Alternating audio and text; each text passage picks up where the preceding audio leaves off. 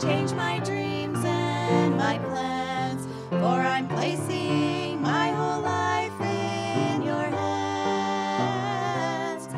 And if you call me today to a land far away, Lord, I'll go and your will I'll obey. For whatever it takes to draw closer to you, Lord, that's what I'll be willing to do. For whatever it takes to be more like you, that's what I'll be willing to do. I'll trade sunshine for rain, laughter for pain. That's what I'll be willing to do. For whatever it takes to be more like you, that's what I'll be willing to do.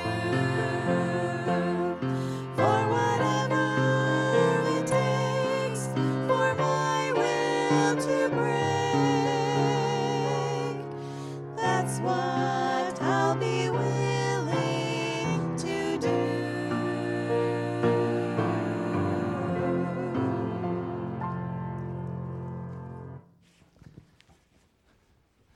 Well, that song right there is the message. My, oh my, that's a lot easier said than done, isn't it? I thought while they were singing, I thought, man, to sing that song, wow, I'll tell you, that's powerful stuff right there. Amen. Well, we are dealing with our Bible Truth series. We've been talking about the King, and last week, of course, we jumped right on in and we started talking about Jacob, and we spent some time basically walking through his life just a little bit there, as we know that he's part of the line of the King. And we talked about the fact that, of course, after he had deceived his father and ultimately was shipped on out to Laban, his father-in-law, we know that he was deceived himself. And boy, that created some real problems. And there was this real contention between Leah and Rachel. And we said how Jacob favored Rachel more than Leah. And we said we could understand that, remembering how he was deceived by his father-in-law in the beginning. However, favoring one of the wives over the other, no matter the reason, we said it only brought division and devastation to the family. It created a lot of problems. And we talked about how Jacob's favoritism would ignite feelings of envy or animosity and anger on the part of his children toward one another. How even in our own lives, whether we feel justified in our actions based on our past or present hurt, we can't dismiss, we can't stop responding correctly. We've got to do the right thing anyway. And we've got to do the biblical thing, the spiritual thing. And so to neglect right for any reason would only produce more wrong. And we see that in his life, and we see that in his children. And ultimately, they're so angry about what's taking place in their home that there's so much hate that's built up, they even conspire to kill Joseph. And so we talked about that, and we addressed that, and that's kind of where we ended. And then we were going to get into this aspect of the line of the King. And I said, we don't want to go there because I don't want to just rush through it, because I have another thought that I want to share along the way. And so that's where we're going to pick up. We know that Jacob now has got a family. We know that he's gone back home. We know that Esau did not kill him or his family. And now we're going to see that ultimately they're in Egypt now. And Jacob and his offspring are in Egypt. And that's kind of where we're picking things up. And that's where we're going to learn about the next in line of the King, in the line of the King. So let's go ahead and have a word of prayer. Father, we come to you. We do ask that you would speak to our hearts tonight. We're needy people, Lord. I know I am. And I'm asking you to fill me with your Spirit and allow me to be your mouthpiece tonight. Lord, I don't have anything in and of myself, Father, to offer. I have this old flesh, and there's nothing good that dwelleth in this old flesh, Lord. We know that. So, Father, I ask that you would just take control of me and allow me, Father, to be, again, a tool in your hand, to be used for the purpose of edifying and exhorting the brethren and sisters in Christ. And we just pray that you'd be with every listening ear, and may we hear with spiritual ears, and may our hearts be stirred tonight. May we be encouraged by this simple truth that we're going to learn tonight. And it's really nothing new, Lord. You know that. It's just kind of packaged in another way. And Lord, again, we just need reminded of this truth because, Lord, I believe it truly does inspire me at so many times to just keep on going. And I just pray you just bless us now and meet our needs and continue to work in our lives. We'll thank you in Christ's name. Amen. So concerning the line of the king, Jacob would have 6 children by Leah, 2 by Bilhah, Rachel's servant, 2 by Zilpah, Leah's servant, and 2 by Rachel. And that makes 12 in all. And we know that there are 12 tribes in Israel. And so we see that ultimately Jacob is the father there, and his offspring are going to become a great nation. So when it comes to the king, it would only make sense that the promise would pass to Jacob's firstborn, Reuben. And that's what we would think, because a lot of times that's how it went down. But that wasn't how it would be, and neither was that the case with Esau and Jacob either. We know that God skipped Esau and chose Jacob, even though, remember, when the 2 of those children came out, they were twins, but we know Jacob was holding on to Esau's heel, and so, in essence, he was not the firstborn, and God chose Jacob over Esau. Well, then, if that's not the case, it would only make sense that it would be Jacob's favorite. That's who would be in the line of the king. That's who would ultimately receive that blessing. Well, that seems logical, but once again, you know what? That's God's business. It's not man's business, right? And it wouldn't be till the end of Jacob's life that God's desire and his design concerning the line of the king was made known. Now, Joseph, he ascends to honor in Egypt, right? I mean, he goes there and he's maligned and mistreated. We know that he ends up in Potiphar's house as a slave. We know that he ends up in prison, and ultimately, God gets him out, and he's elevated to this unbelievable position of honor in Egypt. A great famine, of course, brought his brethren to him in search of food. And he reveals himself, and he ultimately brings his family to Egypt in order to sustain them and to care for them. And that's what every mother and father's desire is for their children, that you will care for us in our old age. Moving on. But not too quickly. Oh my. Yeah, but anyway. So now they've lived in Egypt, all right? They've been there now for 17 years. 17 years Jacob's been in Egypt now. And Jacob would become very ill. And before his death, he would extend his blessing and prophecies concerning his children and their offspring. This is when we find God's designated next in line of the king. Turn, if you would, to Genesis chapter 49. Here's where we learn who's going to be next in line.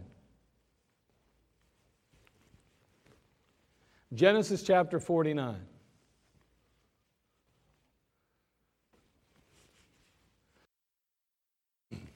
We're going to look at verses 8 through 10.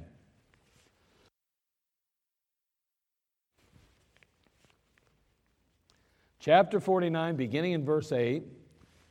Judah, thou art he whom thy brethren shall praise. Now again, Jacob is going through each of his sons and he's giving a blessing. And that blessing is also prophetical. And in this case, it's going to be quite obvious that that's the case. Notice, Judah, verse 8, thou art he whom thy brother shall praise. Thy hand shall be in the neck of thine enemies. Thy father's children shall bow down before thee. Judah is a lion's whelp. From the prey, my son, thou art gone up. He stooped down. He crouched as a lion. And as an old lion, who shall rouse him up? The scepter shall not depart from Judah, nor a lawgiver from between his feet, until Shiloh come, and until him shall the gathering of the people be. So here in this passage, God makes it clear that he's neither choosing Reuben, the firstborn, nor is he choosing Joseph, who would only make sense, seeing that he rose to grandeur, that he would be a tremendous leader. God said, no, we're going to choose Judah. We're going to choose Judah instead. And so he picks the fourth son of Leah. That's interesting, isn't it? And he inserts him into the lineage leading to the king. Now, notice in the passage, verse 9, Jacob saw the lion. Again, 49:9, Judah is a lion's whelp from the prey. My son, thou art gone up. He stooped down. He crouched as a lion, and as an old lion, who shall rouse him up? Again, Jacob's over here, and I don't know if he was seated that day. I don't know if he was laying down, but what we do know is that when those boys came before him, he gave prophetical utterances. He shared things about their future and about where and how they would function in life and their offspring. And Judah shows up and he begins to focus and he sees Judah and God gives him a vision of this lion. That's something. Even as a lion is king among beasts, Judah would be the royal tribe. No one would mess with Judah in the day of his power. And whether he, as the passage is talking about, was a mere cub, a young lion, or an old lion taking his ease, Judah was to be the king. From the beginning to the end, sovereignty was Judah's. Now, I don't think that Jacob had a clue. I don't think he understood that Jesus Christ would be the lion of the tribe of Judah when he shared that prophetical blessing. I don't believe he knew that. But the Spirit of God was speaking through him. We see evidence of that even in the writers of the Word of God. We recognize that holy men of God spake as they were moved by the Holy Ghost. So therefore, I believe that this man, Jacob, was moved by the Holy Spirit. I don't think he had a perfect vision of the future. I think he just knew what God had told him. Revelation chapter 5, verse 5. Turn there. What a tremendous passage. As we recognize that, and again, I know we're getting a little ahead of ourselves. We say we're on the narrowing down the king. Yeah, of course. Well, we just found him real quick, but we'll forget about that after this lesson.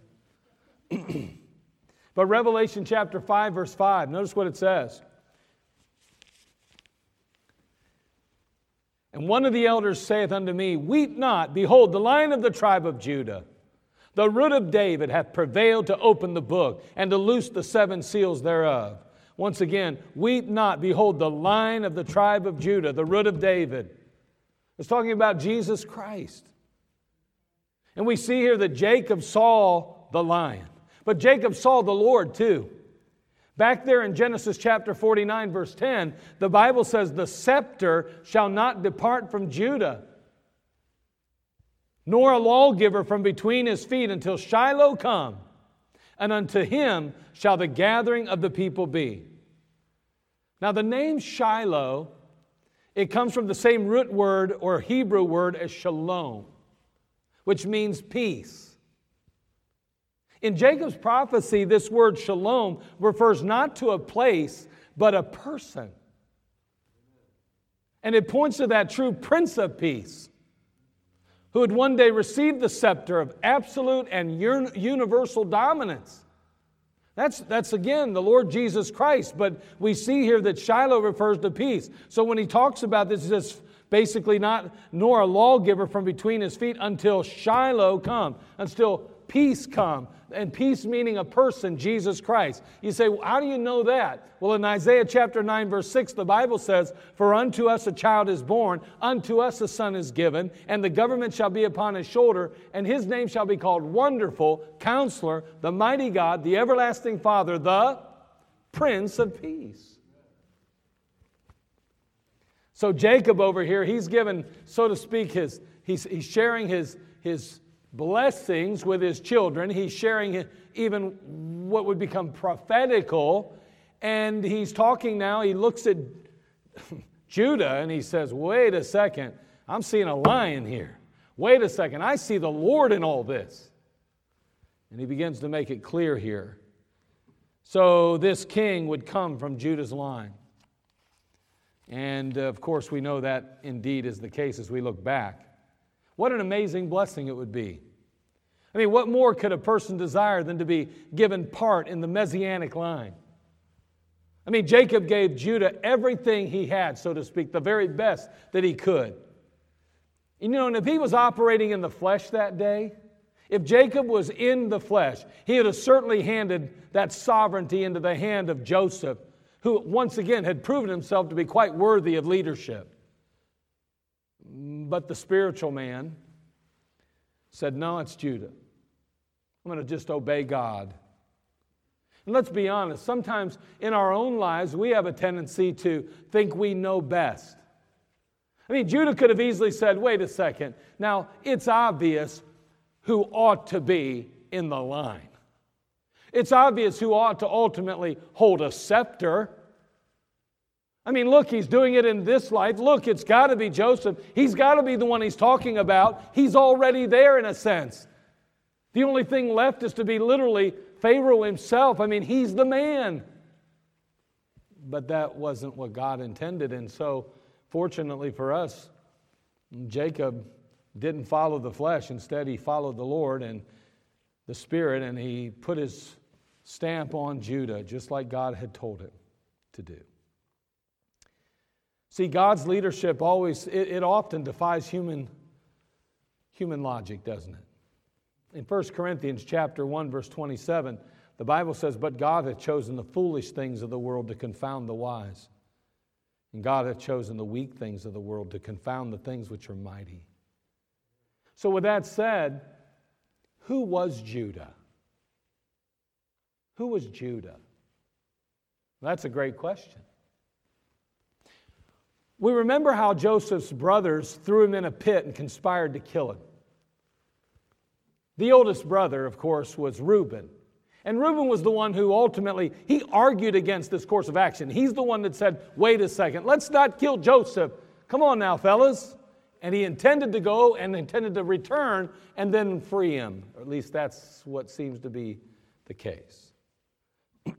But while the brothers are sitting around eating some lunch, and Reuben has now taken leave, a caravan approaches. And Judah, he comes up with a plan to sell Joseph to the caravan merchants as a slave. Judah says, you know what, hold on. It'd be a waste of our, why would we just murder him? Let's sell him. That's Judah. In Genesis 37:26, turn there, would you, and let's follow that. Let's look what he says here.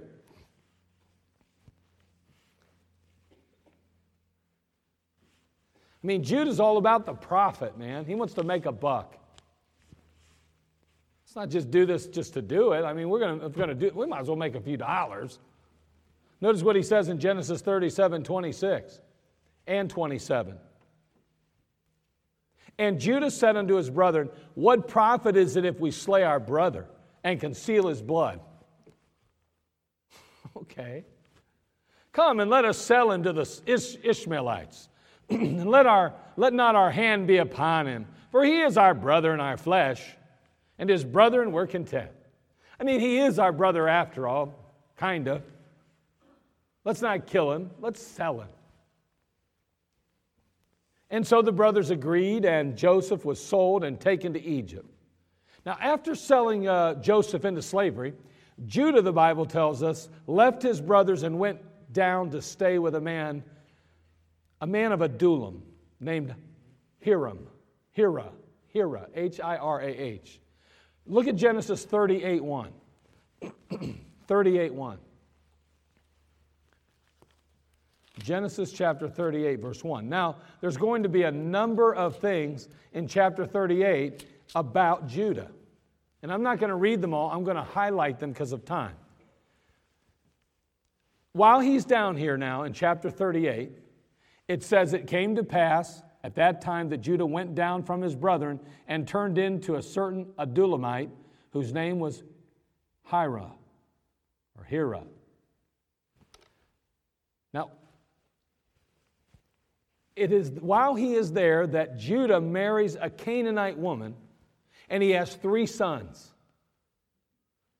His sons' names are Onan, and Shelah.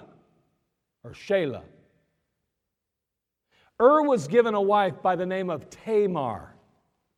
Now it's starting to click, isn't it? But see, was such a wicked man that the Lord killed him. So then after the passing of that leaves Tamar in need of offspring because there was no children yet. So following the custom concerning marriage, Tamar was given to Er's brother Onan. And I know you guys go, that's gross. That's the way it was.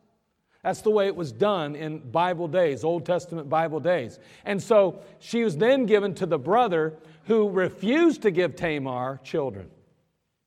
And as a result of his disobedience to God, he was killed. So now Judah goes down here to, this particular location, and he marries a Canaanite. He has 3 children. Now 2 of them have died because they were either wicked or rebellious. Judah's son, Shelah, was too young to take a wife at the time. So Judah orders Tamar to live as a widow in her father's house till the youngest son grows up, becomes old enough to marry, at which time he will then take Tamar and give her seed, give her children for under the name of her husband. Because see, when your brother dies and you have no children, then she goes to the other brother, but when the brother has children with her, the children have the name of the brother that passed. Well,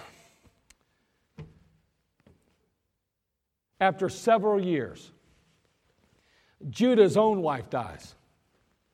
Now Judah's wife passes, and he's grieving.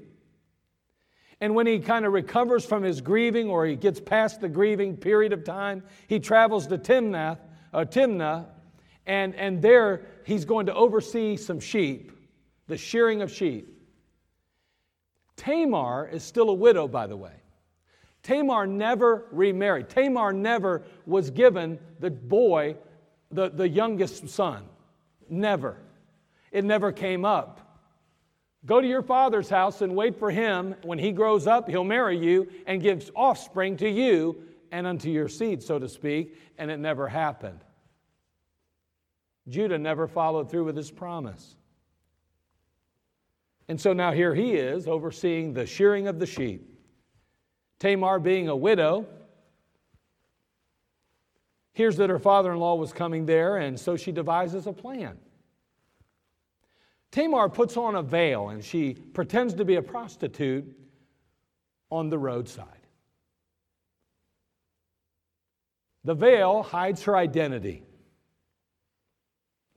Judah ends up having a relationship with her. She ends up with child, which of course was her goal all along, by the way. 3 months later, when Judah finds out that his daughter-in-law is with child, he is so angry he can't see straight. He says, "Bring her forth and let her be burnt." He's going to kill her. Because she's supposed to be chaste, right? She's supposed to be upright. She's supposed to be of good moral standing.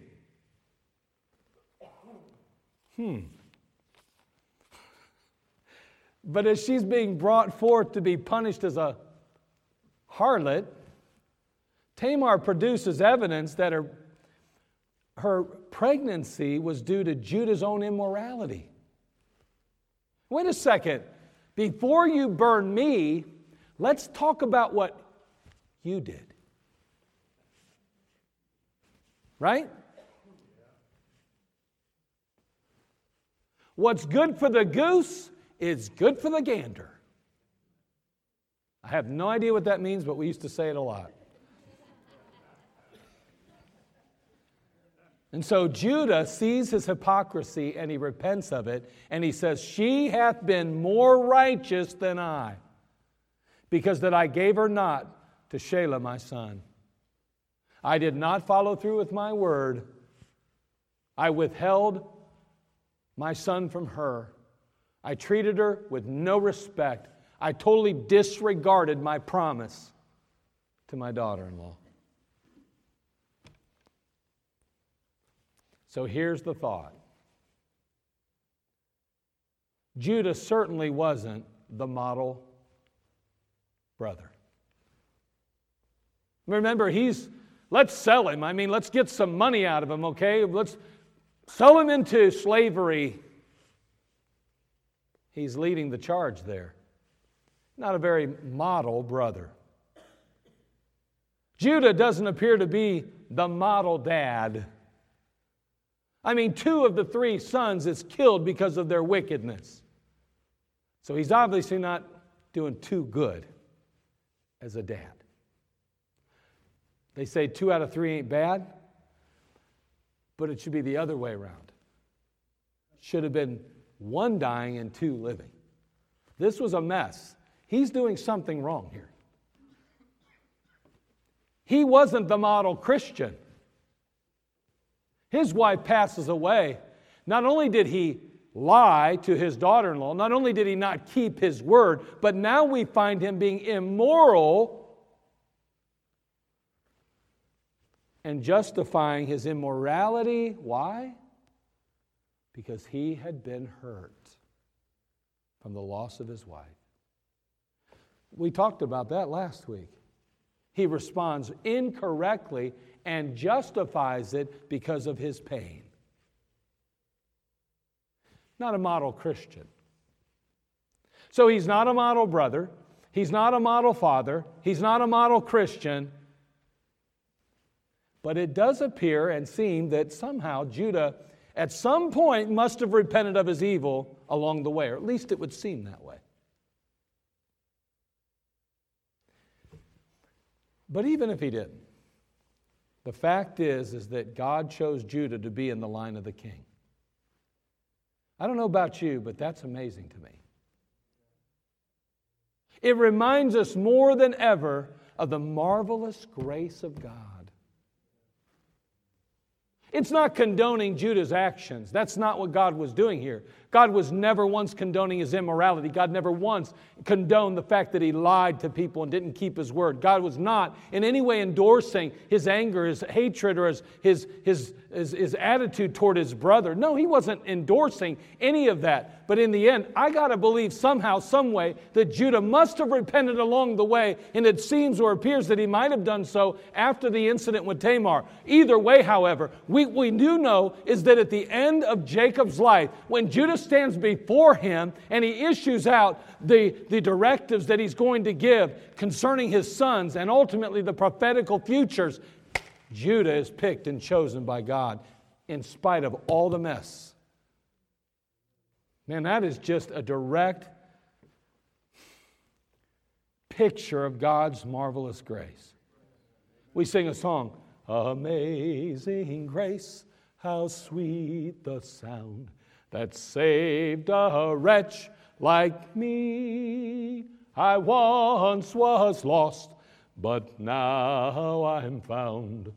'Twas blind, but now I see. That's all the grace of God. We can look at Judah and we can point our fingers and we can say, boy, old Judah, he's such a wicked man. Old Judah, man, he's immoral, that man there. He has no integrity, no character. Yet he's in the line of the king. How do you justify that? You don't. You simply say it's God's grace. And can I tell you, not one of us deserves to be where we are with God either. And that's the thing. We get all high and mighty and somehow we put on our little suits and our dresses and we act like we're all spiritual. And the fact is that if we were honest with ourselves and others, we have to admit there's nothing good about us and we ought to burn in hell. But thank God for His grace.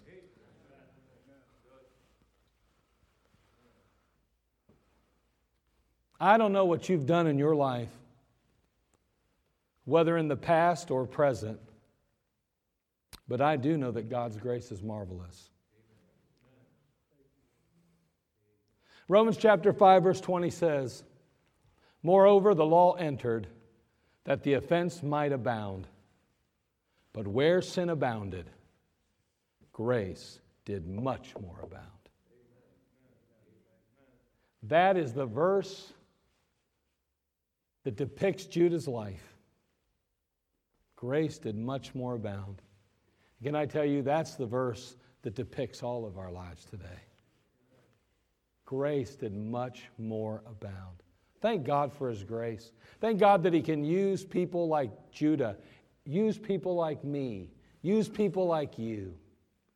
Isn't that a wonderful thing? And to think, we're not only in the line of the King, we are literally in Christ Jesus. That is grace. And so we learned that the King would come through Eve, Shem, then Abraham, Isaac, Jacob, and now Judah. We're narrowing down the field, and soon we're going to meet the King. Remember, we're forgetting what we talked about earlier. Boy, isn't it a wonderful thing to think about the marvelous grace of God?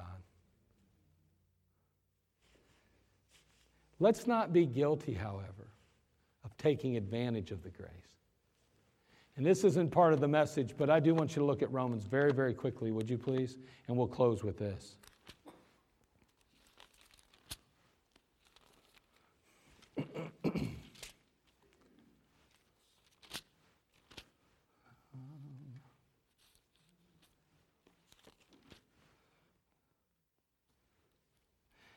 Chapter 6 of the book of Romans, verse 1. This is where the danger lies, because we do serve a God that is so, so gracious. But there's also a warning comes with that wonderful grace. What shall we say then? Shall we continue in sin that grace may abound?